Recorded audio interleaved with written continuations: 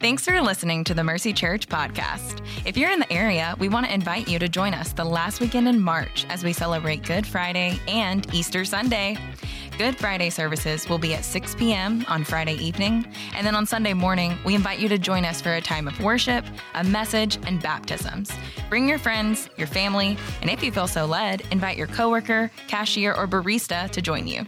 Services will be held at regular service times at all campuses. To learn more, visit mercycharlotte.com/events. Again, that's mercycharlotte.com/events.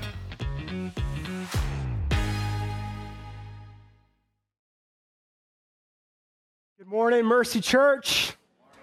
So we're continuing this morning in our series, The Lions, the Fire, and the Faithfulness of God, going through the book of Daniel. My name is Joe Schwartz. I'm Associate Campus Director here at the Providence Road campus. So what we've been looking at so far in the series is how to live faithfully as exiles in the world. So what we believe, what the scriptures tell us is that we are sojourners, we're exiles. We belong to the kingdom of God, and yet we live in the world. Philippians 3 tells us that we are citizens of heaven, and that's where we put our hope. Daniel gives us a pretty good blueprint for how to live faithfully as exiles. In fact, so far, Daniel's been just killing it. He's been interpreting the dreams of kings. He's been exalted in the empire of Babylon. He's been facing up head-to-head with kings and declaring boldly the truth of God. Daniel has shown us how to live faithfully, and yet it's not until chapter 6 that we get a peek under the hood and get to see what is the source of Daniel's faithfulness as an exile. How is it that through this whole time, Daniel has gotten to be so faithful? And it's in chapter 6 that we see the key to kingdom living. The source of spiritual strength for Daniel is prayer. It's prayer. Now, I know you just heard that prayer is going to be the topic of the sermon, which makes many of you tense up or check out. Maybe you have gone through a lot of efforts or maybe initiatives or resolves or New Year's resolutions about, increasing your prayer life, and you're showing up this morning discouraged. Maybe you've gone through a cycle of discouragement that I've been through. So I would, early on and following Jesus, I would hear this great sermon on prayer about how prayer is vital for the Christian life, how it's the source of spiritual power, how we have to prioritize it. And I'd hear of these great spiritual giants that would pray for hours and hours. So I'd go home, and the next day I'd give myself to prayer, and I'd think, Lord, God, I need you. Would you be my daily bread? And I kind of want those Cheerios and then I would start thinking about breakfast, that I was hungry for breakfast. I'd go from daily bread to cereal. And then I'd say, all right, no, bring it back in. All right, Lord, I pray for my friend. I pray for my friend Paul. I know he needs you right now. And I just remember I haven't texted Paul back. I need to go text Paul back. And what I would find is that I approached prayer with hopes of entering the kingdom of God, of seeing God in all his glory. And then 2 minutes later, I'm in the kitchen with a bowl of cereal in one hand and my phone in the other, thinking, what has happened? So I'd go from these good intentions in prayer to discouragement in prayer and distraction. And that would happen over and over and over again. I'd try to pray and then get distracted. And over time, what I would conclude, I wouldn't say it aloud, but I would conclude, this just isn't worth it. It's not worth it. Maybe I'll offer up a little prayer before bedtime. We'll say our prayers before a meal. We'll pray through difficult situations in life, but a vital prayer life, a prayer life that stretches out to heaven daily and reaches for the power of God. That's just not for me. I'm no spiritual giant. And to be honest, if you're here this morning, you're probably just discouraged. You're in a dry land of prayer, wondering if you can ever have a vital prayer life. Well, that's you. If you're in the wilderness of prayer, then Daniel 6 is going to be a tidal wave of refreshment for you. Daniel 6 is going to be a tidal wave of refreshment for your weary soul when it comes to prayer. And yet, here's the thing. We got to know this ahead of time. This is not going to be an easy fix. This isn't how to have a world-changing prayer life in 5 minutes or less. That's not how it works. Daniel is going to change the way we see prayer. He's going to reverse our paradigm in the way we see prayer. You see, what if these distractions that we face in prayer, that cell phone notification, that desire to get up and eat breakfast, that thought about the meeting that's coming ahead, what if those distractions aren't merely lapses in focus, but deliberate resistance from an enemy who hates when we pray? What if it's deliberate resistance from the world who pulls us into this kingdom and hates when we communicate with the kingdom of heaven? What if it's deliberate resistance from our flesh, which hates when we give ourselves to the things of the Spirit instead of the things of the flesh? What if this isn't just distraction? What if this is actual resistance? What if instead of just having good intentions and hoping that our prayer lives would be better, we would make it a committed routine? We just make it a part of our lives. Like eating, like brushing our teeth, like sleeping. We would make it so carved into our day as a priority, so as to say that prayer is sweeter than the best food and drink, and it's more refreshing than sleep. What if instead of good intentions, we committed to a routine of prayer? And then what if instead of coming to prayer in apathy, as if prayer is a multivitamin we must take each day, we came to prayer with a heart of expectation, as if prayer was a great feast that we need to take advantage of, that God has laid before us. See, what if we expected resistance, but we committed to a routine and we expected great reward in prayer? That's what Daniel's going to show us, and that's what God leads us into by his promises in Scripture. This is the kind of prayer that not even lions can stop. It's the kind of prayer that lions can't stop, and God is going to call us into this. So if you're discouraged, you're about to be challenged by Daniel. We're thrown away from prayer by our iPhones, and Daniel wasn't thrown away from prayer by a den of lions. It's going to be challenging, but I want you to see it not just as condemnation toward your prayer life, but as an invitation into the joys of communing with God on a daily basis, of richly receiving his rewards. All right, so what we're going to do, here's what we're going to cover through the whole text. Here's the main point. When you face resistance to prayer, commit to routine and expect reward. When you face resistance to prayer, it's coming. It's going to come right after this sermon. When you face that resistance, commit to routine and expect reward. So here's what we're going to do. I'm going to go through the story of Daniel and the lion's den in chapter 6. And as I go through that, I'm going to show you the resistance against prayer, the routine of prayer, and then the reward of prayer. We're going to go through that, and then I'm going to loop back around and show how his prayer life, the prayer life of a spiritual exile in Babylon, can change our prayer life today. Y'all ready for it? All right, let's dive in. Daniel chapter 6, starting in verse 1. Daniel chapter 6, starting in verse 1. And here we're going to see the resistance of prayer. Resistance of prayer in verse 1. It pleased Darius to set over the kingdom 120 satraps, governing officials, and over them 3 high officials, of whom Daniel was one, to whom these satraps should give account, so that the king might suffer no loss.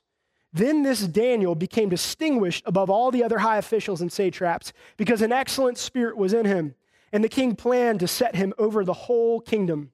So Daniel has seen changes in kings, changes in rulers. He's even seen changes in kingdoms. It was once the Babylon kingdom that was taking over Jerusalem, and now it's the Medo-Persian kingdom. He's seen a lot of life change in his long life, and he's coming to the end of his life. But the one thing that's been constant, one of the things that's been constant in his life, is he has prospered. The favor of the Lord has been on him. He's been given wisdom from God, which gets you favor with the Lord. He's been given the fruit of the Spirit of love and joy and peace, and people like that. He's been given diligence and self-control, and all those things have advanced him that he's received from the Lord, and he has prospered. And yet, his prosperity is not how you can tell that Daniel is a faithful exile, just like it's not today. prosperity, doing well with the world, that's not how you can tell that you're a faithful exile. In fact, it's the opposite. So in John 15, verse 18 and 19, Jesus says, if the world hates you, know that it hated me before it hated you. Because if you were of the world would love you, but because I chose you out of the world and you do not belong to the world, therefore the world hates you. In James 4:4, the Apostle James says, friendship with the world is enmity with God, which means the opposite is true. That friendship with God is going to mean at some point enmity with the world. See, it's not prosperity that is the mark of him as a faithful exile. It's actually resistance. It's resistance. See, if you go through the world and you go along with the world and talk like the world and think like the world and wholeheartedly embrace the world in all of its ways, you should think about whether you're actually a follower of Jesus. That's what a Christian is. It's someone who followed a man who was crucified by the world, who was hated by the world. And so if our master was hated and crucified, if our master received resistance, so will we. So Daniel has expected this in every level of the kingdom. He has not only received prosperity, he's also received resistance. So this is nothing new to him. So he's expecting it when in verse 4, the high officials and the satraps sought to find a ground for complaint against Daniel with regard to the kingdom. But they could find no ground for complaint or any fault because he was faithful, and no error or fault was found in him. Then these men said, we shall not find any ground for complaint against this Daniel unless we find it in connection with the law of his God. They knew there's nothing wrong with Daniel to accuse him of, so they had to come up with a plot that would contradict the law of the kingdom and the law of his God. So what did they do? They actually came up with a genius plan. You see, each day, as Daniel was prospering, they would see him get away. He'd be about his governing work, and he'd say, hey, guys, I got to go. I got to get alone. And they would see that he was praying to his God.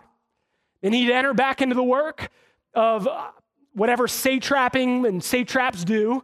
And then he would go back into prayer for the second time. He'd say, hey, guys, I got to go away. And he's going to pray. And they saw him do this time and time again, 3 times a day, every day.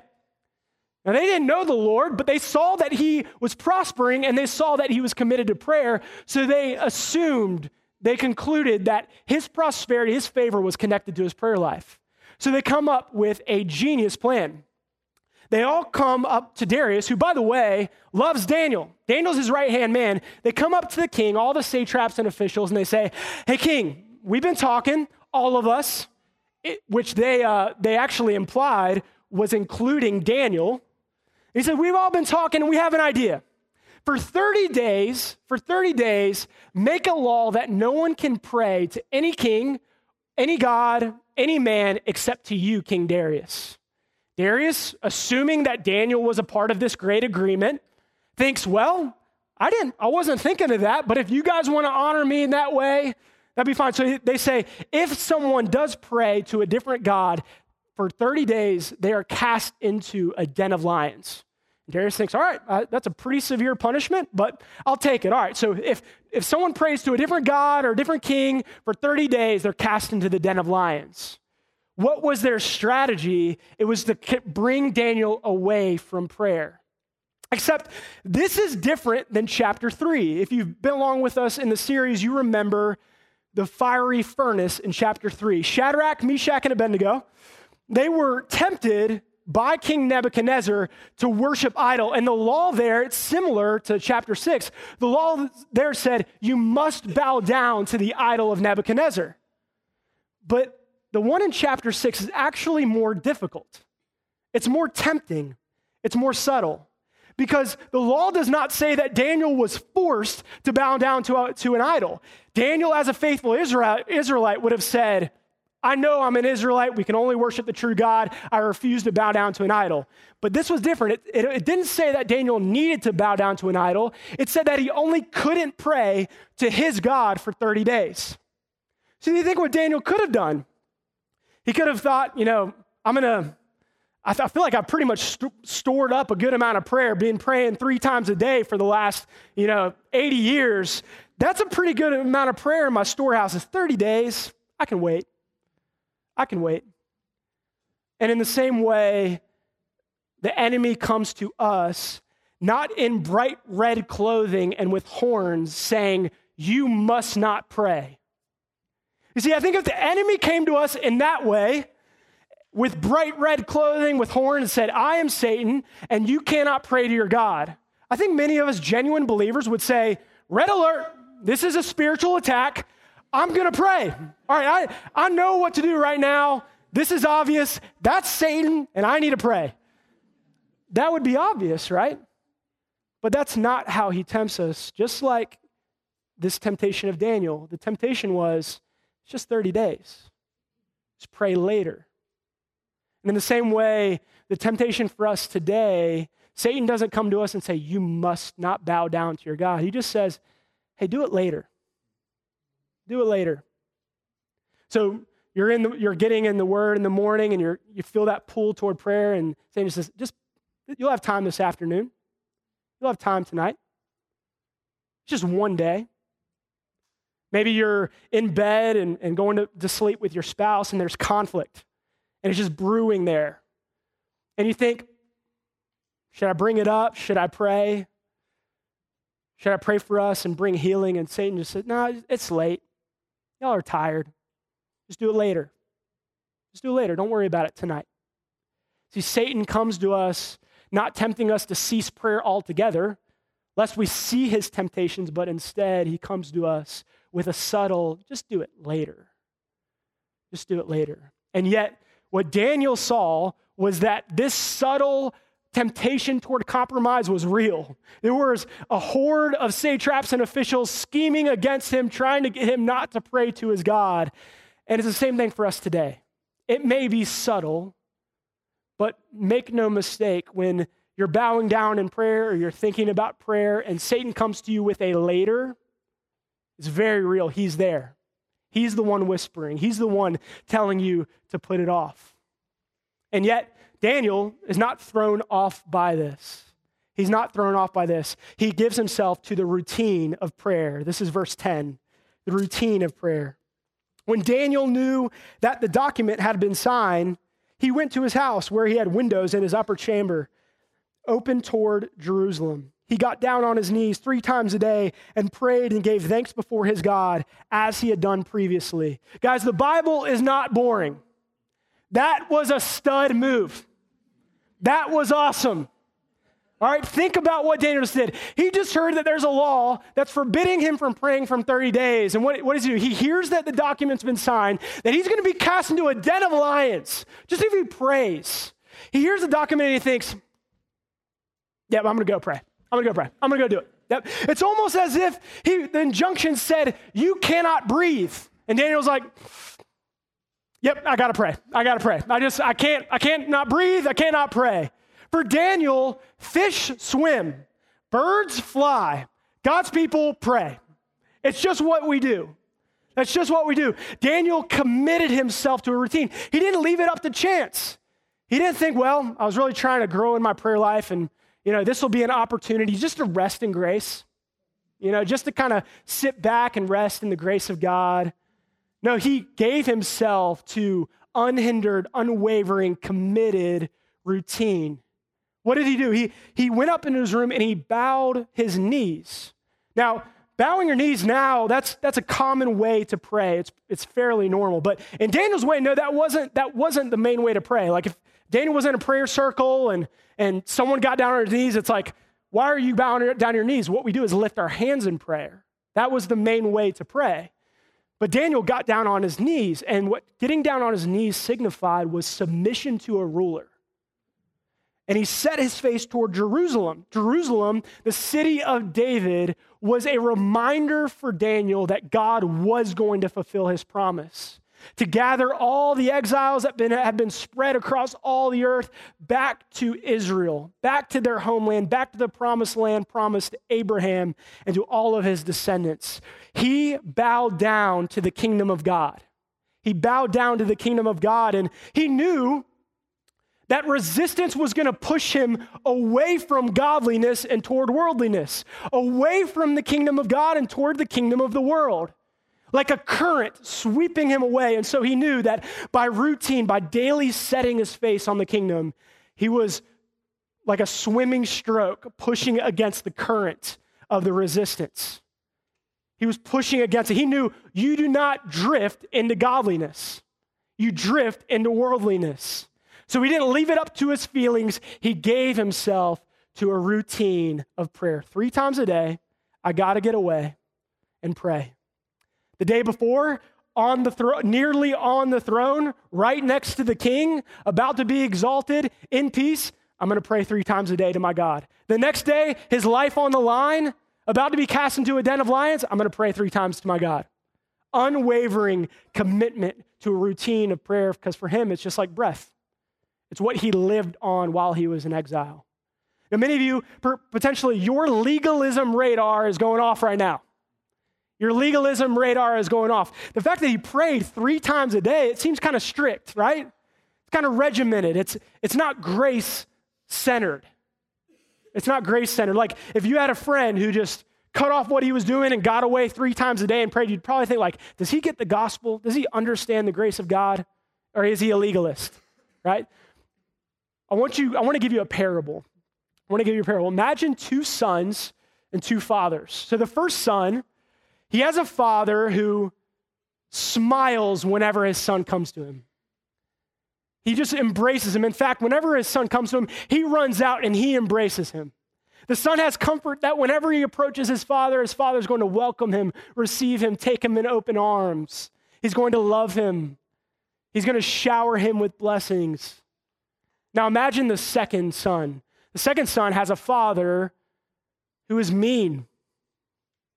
The father expects his son to do chores before he comes to the father, to get everything done before he comes to his father.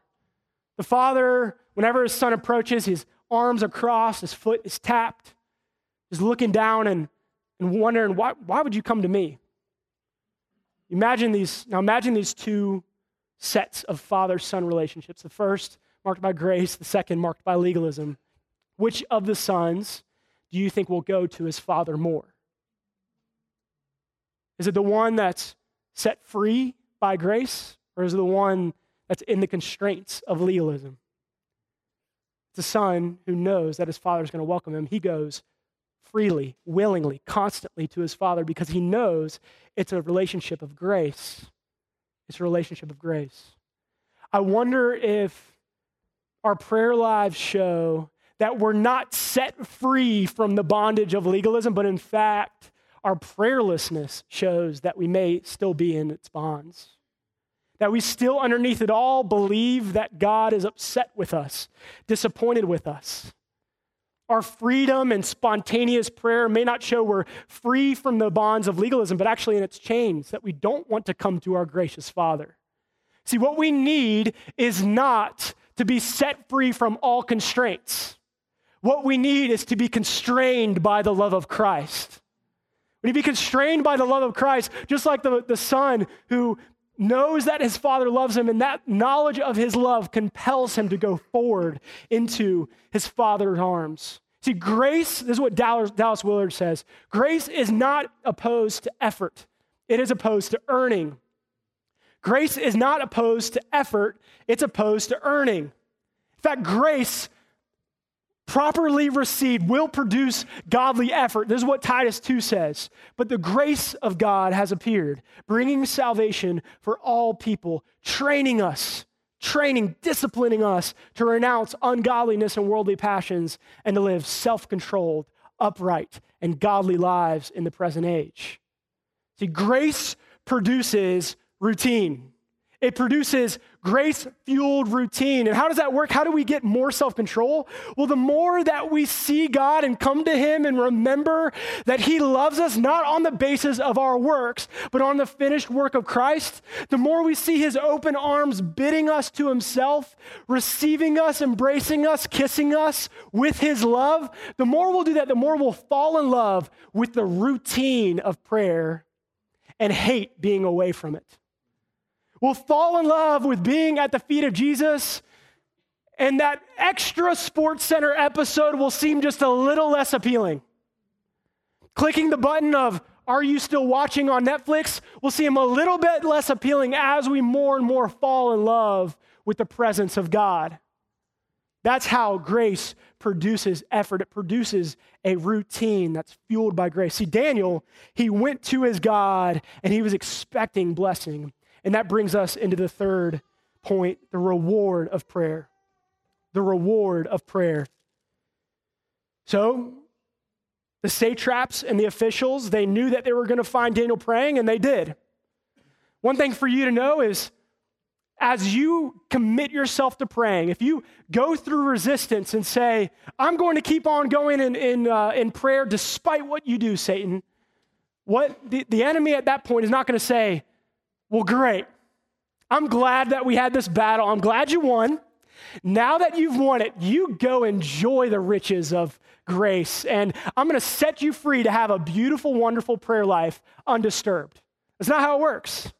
In fact, if you come away from this sermon committing yourself to prayer, expect even more affliction.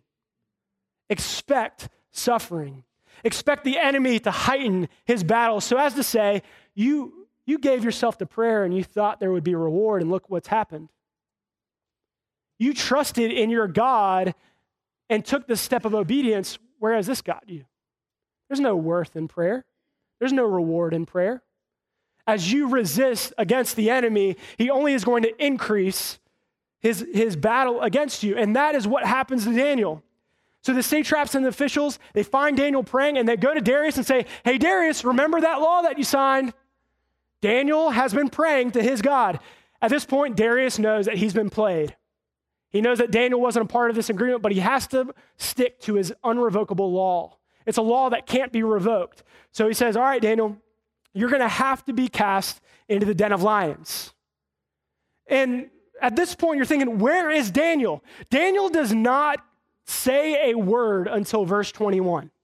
The whole time he's silent. What is he doing? What is Daniel doing? He's talking to his God. He's talking to his God. So in Matthew 6, Jesus is teaching his disciples on prayer, and he says, but when you pray, do not be like the hypocrites, for they love to stand and pray in the synagogues that they may be seen by others. So he addresses our bent of prayer, of praying in front of people in order to seem righteous or more righteous than them. He addresses that bent, and so he's trying to tell them, hey, don't seek the reward of people. And you think that at that point, Jesus would say, don't be like the hypocrites who they're out in the street corners and the synagogues and raising their hands and screaming so that people will hear them pray. Don't be like them. You think he would say, just pray for prayer's sake. Just pray because you know it's right. Aren't I good enough for you? Just pray because you know it's the right thing to do. But that's not what he says. In Matthew 6:5, Jesus says, but when you pray, go into your room and pray to your Father in secret. And your Father who sees in secret will reward you. Jesus knows that we are hardwired toward reward. And we're going to go toward what we think is most rewarding. So that's what Daniel is doing. Instead of appealing to the king, he's appealing to the King of heaven. Instead of arguing with the satraps and officials, he's showing that he'd rather have the favor of God than the favor of man.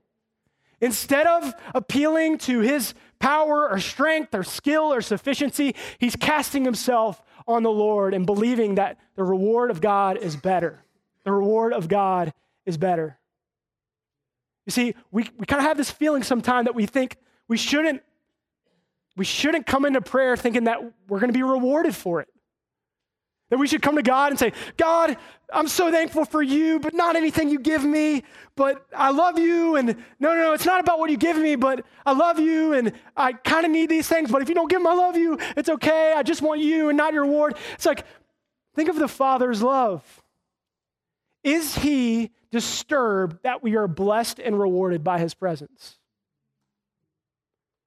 He wants to bless us. He wants to reward us. In fact, Job 21:15 says that it's the wicked who say that there is no profit in prayer.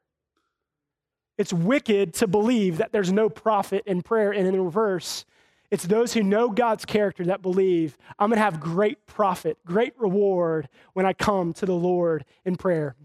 So what I want to show you is a few ways that Daniel is rewarded in prayer. The first is the reward of God's presence.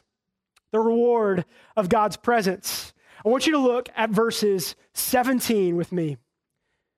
The king has cast Daniel into the den, and a stone, verse 17, was brought and laid on the mouth of the den, and the king sealed it with his own signet and with the signet of his lords, that nothing might be changed concerning Daniel. Then the king went to his palace and spent the night fasting. No diversions were brought to him, and sleep fled him. The king, the one on the throne, the one who has all the comforts of the kingdom, can't enjoy them. He can't enjoy all the comforts of the kingdom. Now look where Daniel is. Verse 19. Then at the break of day, the king arose and went in haste to the den of lions. As he came near to the den where Daniel was, he cried out in a tone of anguish, "O Daniel, servant of the living God, has your God, whom you serve continually, been able to deliver you from the lions?" Then Daniel said to the king, "O king, live forever. My God sent his angel and shut the lions' mouths, and they have not harmed me, because I was found blameless before him, and also before you, O king. I have done no harm." You see, what Daniel could have done is just taken a prayer break, rested in grace. He could have just said, "I'm going to pray after 30 days," and he would have been right next to the king on the throne, enjoying its comforts. Instead, he chooses the cost of prayer. He chooses the cost of prayer, and what he finds is that it is better to have God's presence in the den of lions than to be on the throne without it. It's better to have God's presence in the den of lions to be on the throne without it, because we can't enjoy the comforts of the throne if God's not there. But in the den of lions, in affliction, we can enjoy God. The king is disturbed, and Daniel isn't touched in the den. He's not touched. See, a lot of times we don't pray because we say we're too busy. But when we say we were too busy, what that really means underneath it all is that it costs too much. That the time that we would spend in prayer, we would rather spend in something else.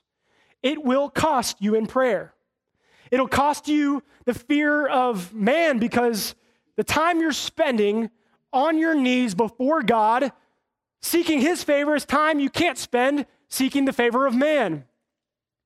It'll cost you your independence, which is so valued in our culture, because prayer itself is a declaration that I'm entirely insufficient without God's power and presence. It'll cost you productivity, because all the labor of prayer keeps us away from the labor we could be doing at our jobs. It's costly to step aside and say, "I'm going to pray to my king." And yet what Daniel finds is that the cost of prayer cannot be compared to the gain of knowing God in prayer. All that we would lose from spending time in prayer, and this is practical stuff. This is time we would spend socializing. This is time we would spend enjoying really good things like recreation and movies and all those. Those things aren't bad. But what I'm saying is, every single time we choose to get away and go to our God, the cost, the pain of routine can't be compared to the reward of God's presence. To be in prayer and to know God there is better than any comfort we could ever have. That's the first thing we see. The second we see is the reward of God's deliverance. The reward of God's deliverance. Look at verse 23. Then the king was exceedingly glad and commanded that Daniel be taken up out of the den. So Daniel was taken up out of the den, and no kind of harm was found on him, because he had trusted in his God. And the king commanded, and those who had maliciously accused Daniel were brought and cast into the den of lions. They, their children, and their wives, and before they reached the bottom of the den, the lions overpowered them and broke all their bones in pieces. Side point. The lions, it's not that the lions were stuffed and that's why they didn't eat Daniel. That's what we just saw. They were clearly hungry. They were so hungry that they climbed up the den in order to eat their bodies before they had fallen to the bottom of the den. If that sounds gruesome, that's what the Bible just said. Again, the Bible is awesome. It's great. It has cool stories like this. But the reward of God's deliverance. You see, Daniel could have leveraged his political power to debate the satraps and officials. He could have fought on those lines, but instead, what did he do? He gave himself to prayer. So I'm the youngest of 5. So I've kind of had, since I grew up, that kind of youngest mentality of I got to toughen it out or act tough. If I'm not feeling tough, I even have to act tough. I got to push through things. But I'll admit there were times where when I was faced with a conflict, or especially conflict from someone older, I would yield perhaps the childish move that one can yield as a boy. I'm telling on you. So in a fight with a sibling or in a fight with someone at school, it would be at the point where I was utterly defenseless, where I could do nothing else, where I could not leverage my strength or debate or whatever, and I felt so helpless against this person that just knew they had the victory over me that I had to say, all right, I got to appeal to a higher power. I got to appeal to dad. I got to appeal to principal, whatever it was. But as I did that, it was a complete reversal of the situation. The person would be smiling and thinking, I've got this person. I've got this little dweeb. I'm looking at him, I'm smiling. And then I'd say, I'm telling on you. And that smile would turn to shock. Because they knew when they were once dealing with just a little boy, now they were dealing with a higher authority with whom they could not even compare in strength. See, when we, instead of trying to fight our own battles against the enemy in our suffering and our affliction, when we try not to fight our own battles, but instead say, I'm telling on you, we lock into a power that is beyond anything we can imagine. You see, I'm telling on you is a super childish thing in the world, but super effective spiritually. It's really effective spiritually. So here's the thing. You cannot even compare to the power of Satan. He will win the day. The scriptures say that he's like a lion prowling around seeking someone to devour. He's seeking someone to devour. Have any of y'all fought a lion before? I haven't. He's a lion seeking someone to devour. We can't even stand a chance against him. And yet, when we appeal to the King of Heaven, Satan can't even stand a chance against him. See, we are defenseless against the lion of Satan, but the lion of Satan is defenseless against the lion of Judah. It's not even a competition. This isn't like those horror movies where it's like evil power and good power. Who's going to win? Jesus wins. He's going to win. He did win. He's always won. Jesus wins. It's not competition. It's domination. But when we appeal to his power, we get to see God's deliverance. We get to see him work on our behalf. And we get to watch and wait and see him fight for us. We see the reward of God's deliverance. And the last one, the reward of God's glory. Read with me. After this, while the bodies are still being eaten. Verse 26, I make a decree that in all my royal dominion, people are to tremble and fear before the God of Daniel. For he is the living God, enduring forever. His kingdom shall never be destroyed, and his dominion shall be to the end. He delivers and rescues. He works signs and wonders in heaven and on earth. He who has saved Daniel from the power of the lions. So this Daniel prospered during the reign of Darius and the reign of Cyrus the Persian. See this situation. For 30 days, there was supposed to be zero prayer to the God of Israel. And then Daniel prays, and his life is about to end. I mean, he's being cast into a den of lions. It's over. And yet, what seemed like the darkest moment, in the darkest scene, one man on his knees flips the situation around. Just one man setting his face toward Jerusalem and saying, Our Father in heaven, hallowed be thy name. Your kingdom come, your will be done. It turns the kingdom. The praise of God was supposed to be shut up for 30 days, and now the whole kingdom is commanded to tremble and fear before the God of Israel. Daniel was about to be done, silenced by the pit, and now he's exalted as next to the king, and his God is exalted with him. When we give ourselves to kingdom prayer, we get to see this. God's people who pray, your kingdom come, with routine, with discipline, fueled by grace, get to see the advancement of God's glory. as we pray for those who don't know Jesus, as we pray for the nations that have not come to him, and we cry out, your kingdom come, we get to share in this same joy. And all it takes is one. This is how it's always been.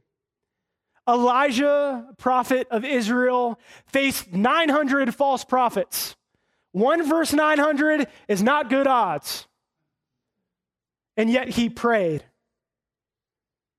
And they were all destroyed. And the kingdom of God spread. The apostles were not in a great place without their leader, without any official organization or approval from the government, and yet they gathered, probably similar size to this room. They gathered and they prayed. And from that desperate prayer, God sent revival across the land. You see, in every single major spiritual revival, it comes in different ways. Sometimes it comes through open air preaching. Sometimes it comes through pamphlets and street evangelism and all that. But there's one constant through every major revival is kingdom prayer. God's people devoting themselves to prayer. Look, Mercy Church is our vision. Mercy Church exists to bring a gospel awakening to the city of Charlotte that is carried to the ends of the earth. And this gospel awakening is impossible without his people devoting themselves to prayer. You know, we're going to see, it would be a really good thing if God's people are spread throughout having Bible studies and talking about the Lord and talking with people about the Lord. Those are really good things. I am not downplaying Bible or evangelism. All those things are necessary. But you want to know when true revival comes? It's when God's people are scattered throughout the city. And the same people who are working at the same workplaces say, hey, let's get away and pray. Just for 5 minutes. I know it's busy season, but just for 5 minutes, we're going to get away and we're going to devote ourselves to prayer. Let the cost be what the cost is. We want the gain of prayer. It'll be when families in every home are devoting themselves to prayer and asking, God, may your kingdom come here and now. It'll be when people are talking to God about people more than they're even talking to people about God. The latter is great, but you'll find that if we're talking to God about people, we're going to start talking to people about God a lot more. That's what we need, is scattered prayer. And that's when we're going to see a gospel awakening. See, these are the rewards. It's not, like I've said, it's not a multivitamin. It's not a supplement. Let's take it or leave it. It's a feast for our soul laid out before us. And yet maybe you're coming in here today and you're thinking, I can't have that reward. That reward's not for me. The sin, even that I'm bringing into this morning, how could I come before the living God? How could I pray? How could I pray to him? I don't deserve the reward of God's presence. I don't deserve the reward of God's deliverance or God's glory. I can't even manage to get my own life together. I don't deserve these rewards. The reality is, you're right. You're right. You don't deserve these rewards. In fact, we all deserved not the presence of God, but the absence of God's presence. We deserved not his blessing, but his wrath. You see, Ephesians 2 tells us that we all were followers of the prince of the power of the air, the spirit that is now at work in the sons of disobedience. We weren't resisting Satan. We were following Satan wholeheartedly. We were on his side and against God, and therefore we deserve to be devoured like lions, just like these satraps and officials. Not the reward of God's presence. But you see, in this story, we find hope. The story of Daniel and the lion's den is not just a good story to encourage us to prayer. It is that. But even more importantly, it's a story that points to a greater story. You see, there was a man after Daniel who lived among the kingdom. And he came into his own, and yet his own did not receive him. But there was no fault in him. And a group of officials conspired against him to make something up against him because they could find no fault in him. And when they came to him, what did they find? Like Daniel, they found him praying. They arrested him and they took him to a reluctant official who nevertheless gave him over to death. And yet, unlike Daniel, Jesus was not spared from death. He obeyed God not just to the point of the den, but to the point of death willingly. Like Daniel renounced his flesh and his life to pray on that day, Jesus renounced himself and gave himself up for us on the cross, bearing all of our sin. And the stone was sealed after he died. And just like the king went to the tomb with anguish saying, Daniel, has your God been able to deliver you? The apostles came to that tomb on the third day, hoping that their God might have been able to deliver Jesus. And what they found was that the grave could not hold him. The grave could not hold him. The sealed stone did not ensure his demise, but instead he rose from the dead on the third day. And as he rose, he was exalted above every name that is named, so that the name of Jesus, every knee should bow. Not just Daniel, but everybody bowing at the name of Jesus. And by his exaltation, the glory of God has spread and will spread to every tribe, nation, and people. Jesus is alive. He's alive. And he wasn't just a faithful example of prayer like Daniel, much better. Jesus took rebels, separated from God, unable to pray to God, and he paved the path for us to pray to God. He paved the path for us to come to him, straight to the throne of God. All who would believe in him, who would call on his name, who would believe that he had paid for all their sin and given them his perfect righteousness and rose from the grave, all who would believe that could come straight to him. You don't deserve it. You don't deserve the reward, and yet you also cannot earn it. You can't earn it either. You can't be good enough for it. Yet Jesus gives it freely to all who believe in him. It's open. It's an open buffet, and it's free to all who would come through the doors of Christ. It's there for you. These are the rewards of prayer.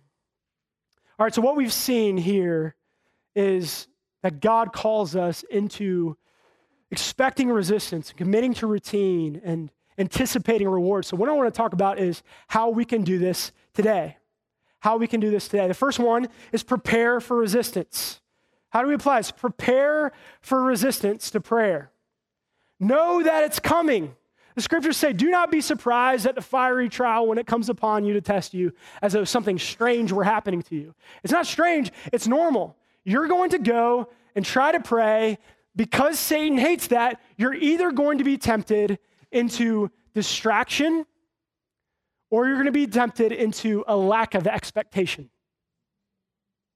He's going to distract you, so expect it. In fact, this is the chief concern of Satan.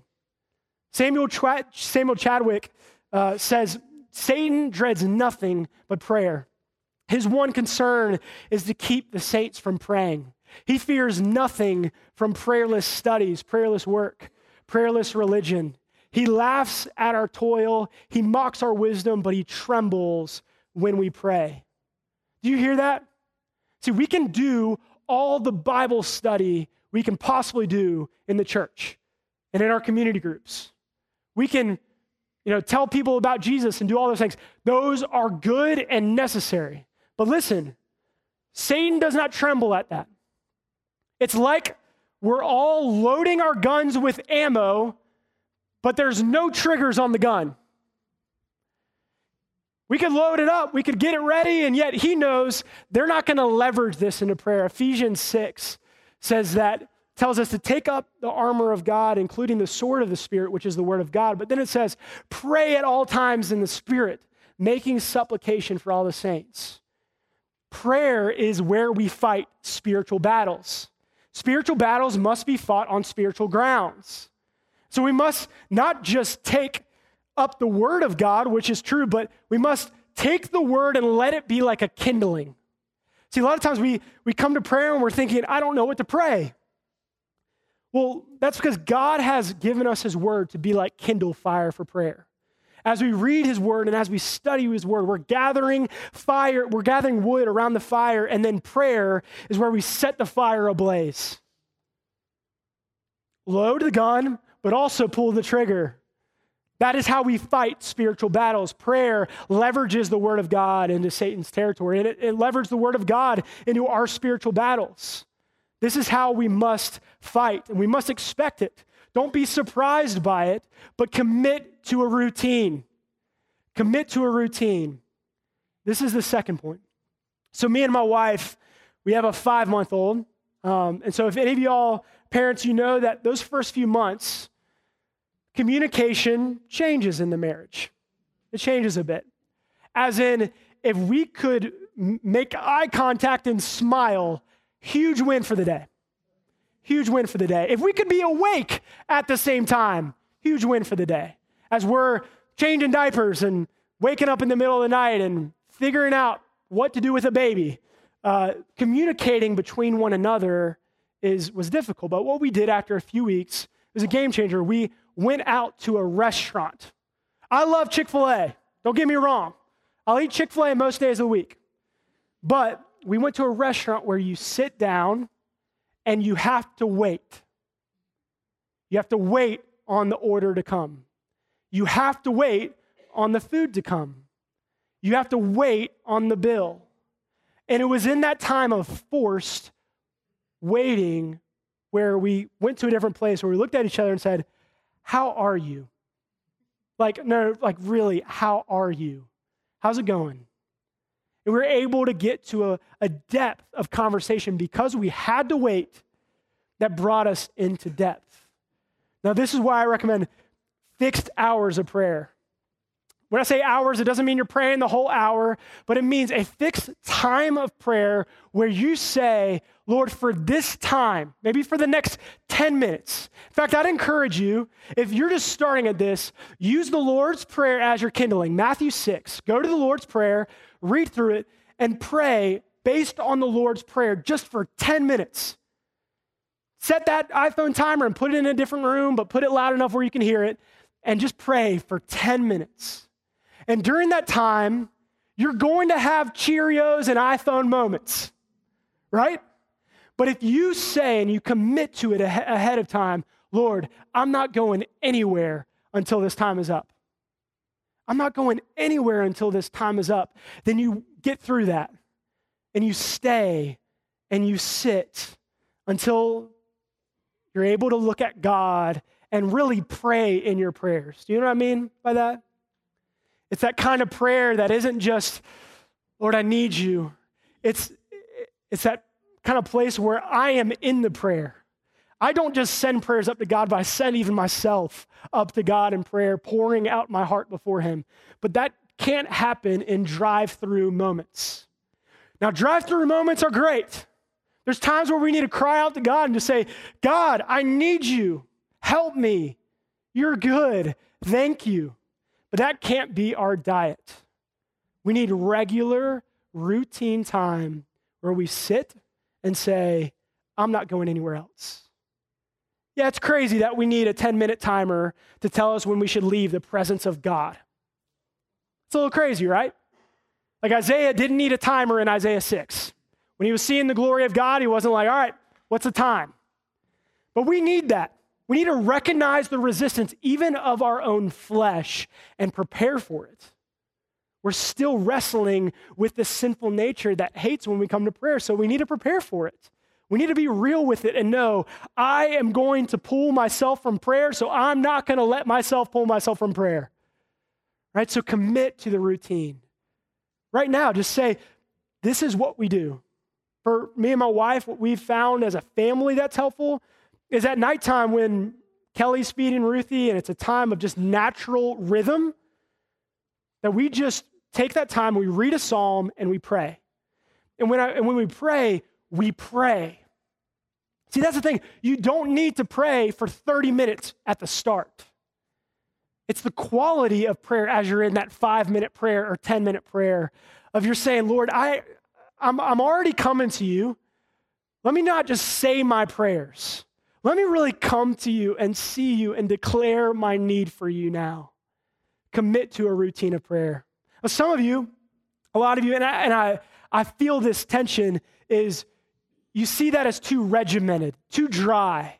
You think, I want a spontaneous life with God. You know, I want God to just break through. I want to see God do amazing things. I want to have experiences with God. I want to see visions and have dreams and encounters with God. And I say to that, amen. Praise God for that desire in you. And yet I'd ask this is, what kind of experiences are you talking about? Are you talking about visions? Are you talking about the interpretation of dreams? How about being delivered from a den of lions? That's a pretty cool experience. And yet Daniel had these experiences, and he did not see routine and experience as contradicting one another. Instead, he was like a farmer who doesn't just sit in the home and go outside and say, where are the colors of my harvest? Where is the fruit and the taste of what I've planted? Why can't I see any of this? Well, it's because he didn't sow, he didn't plant, he didn't water. Instead, he's like the farmer who went out day in, day out, sowed into prayer with an expectation for reward. He came in and said, I believe that God is going to answer. And you know what? His original prayer was answered by being cast into a den of lions. And it's going to seem that way to you sometimes. You're going to pray and you're going to come in expecting a reward like we've talked about, and you're going to feel none of it. And you got to remember that farming is different than microwaving. The scriptures did not, for bearing fruit and sowing seed, the scriptures did not give us the analogy of microwave. It gave us the analogy of a farmer. And the farmer sows and the farmer waters consistently by routine every day. He's expectant. He's dependent on the rain. And yet, he's entirely unable to bring about the result. But he goes and he hopes. And when he sees the crop, he knows this is the seed I planted, and yet this ultimately had nothing to do with me. This was outside of me. And so it is with us. Give yourself to committed, disciplined routine fueled by grace. Because you have a Father who loves to see you more than you love to see him, go to him, disciplined. Go to him, keep going to him, and expect reward in prayer. That's our third point. So this sermon is close to home for me.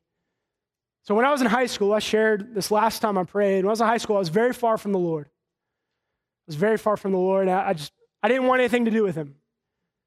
I found reward in the things of God and not in the things of the world and not in the things of God. I didn't want anything to do with God.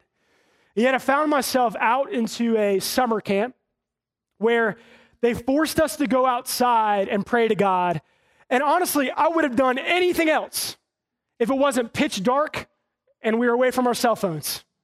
I had nothing else to do, so I had to look up at the stars and pray.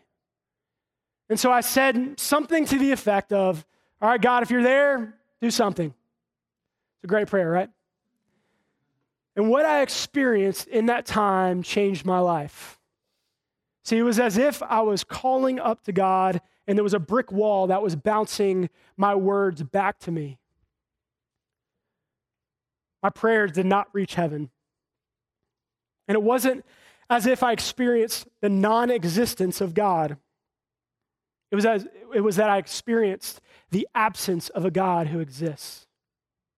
I experienced the emptiness of being separated from the Lord. See, growing up in Charlotte, kind of having the knowledge of God and having gone to church, I kind of always thought, if anything goes wrong, God's my homeboy. He's going to be there for me. If everything goes wrong, he's my safety net. And it was in that time where the Lord graciously showed me a glimpse of his wrath and showed me, if you remain in your sin,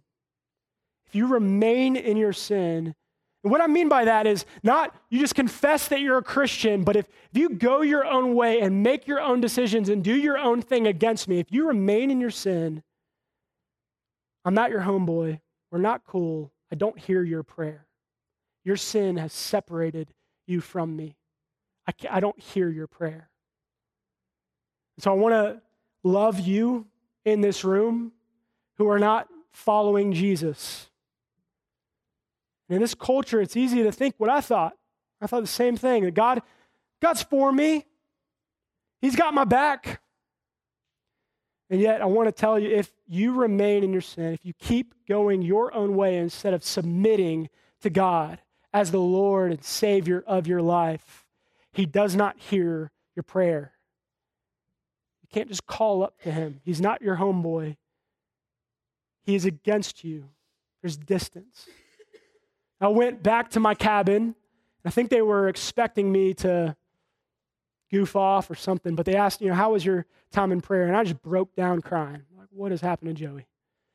And I went outside, and I don't even remember exactly what I said, but it was that time where I knew I needed to flee to Jesus. And as someone was praying to me, I prayed something to the effect of my heart, Lord, I need you and I need to be saved, and I pray you'd come, Jesus. God won't hear your prayer if you're not following him. He doesn't hear your prayer. You aren't cool. But he does hear that prayer. He does hear that prayer. If you don't know God, he will hear your prayer when you call up to him and say, I need you. I'm done going my own route, seeking reward in the world. I want you. I want this prayer life that we're talking about. I want you. Lord Jesus, would you save me? Would you be mine? He hears that prayer, and you can pray that right now. I found that I discovered I went back to kind of the world, and over the next week, I tried everything I could possibly do to run away from God and try to forget what had just happened to me. I tried to do everything I could possibly do, and I kind of came back from that experience a couple weeks later and thought, well, that was a good try at religion. I guess that didn't work out. And yet I found my soul being drawn to Jesus. And I tried to pray again. And I prayed out, and this time when I called out to the Lord, I found openness, welcome, embrace. See, that's the difference. I was no better the second time than I was the first time. I did not pray my way into access with God. What was the difference? Jesus had taken me in. He had taken hold of me. You see, when you put your faith and trust in God, God clears away your sin. He does not count your iniquity, your sin, your transgressions against you, and he welcomes you. He adopts you as a son, as a daughter of God. He opens the way. He opens the gate to himself. You cannot earn the rewards of prayer. They are blood bought by Jesus Christ in full and laid out before you.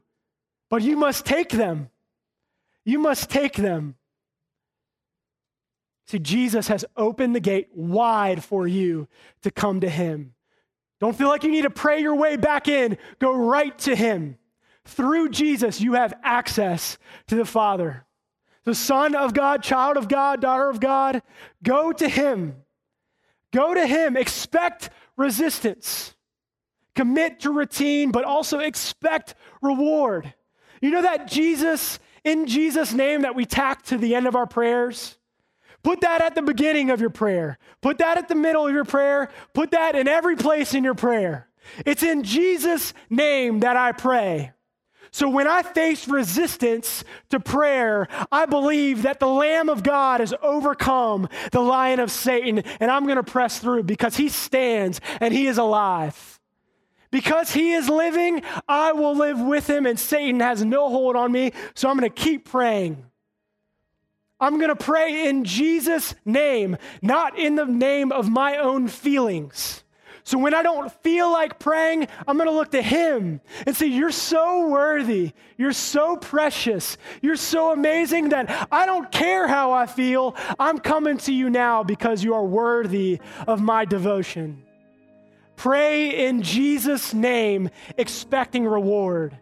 Because in Christ's name, you have received an inheritance. An inheritance in the kingdom of God that is imperishable, undefiled, unfading, kept in heaven for you.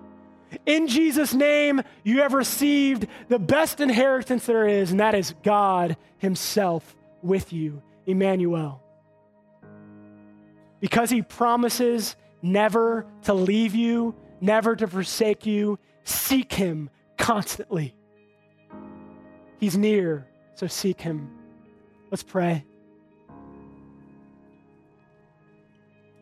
When I say let us pray, I want to ask you to do that, to pray with me.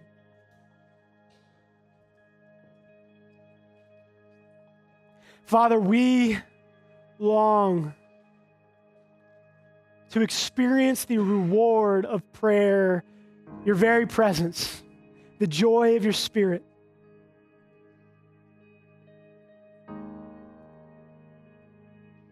We have an open invitation with the Son of God always. And it's crazy. But our hearts are so weak. We're often so blind. So I pray that your grace would be sufficient for us. I pray that your power would be made perfect, not in strong people, experts at prayer, but I pray that your power would be made perfect in weak people who need you to pray, to come to you. We need you, God, even to pray. But Lord, I pray that we as your children would see your smile, would see your blessing, would see that you're not crossed arms, foot tapping, disappointed at us, but you want to be with us, so you call us to yourself. Help us to come. Help us to make resolves for good, and would you give us the power to keep them, because we can't do it alone. And Lord, for those who do not know you here, I pray you'd give them the same moment you gave me.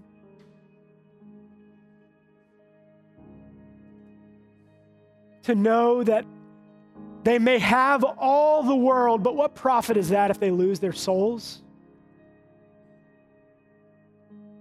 I pray, Lord, they would see that you are better than life and come to you. Oh, Jesus, teach us to pray. Make us a people of prayer, not for us, but to your glory, we pray. In Jesus' name, amen.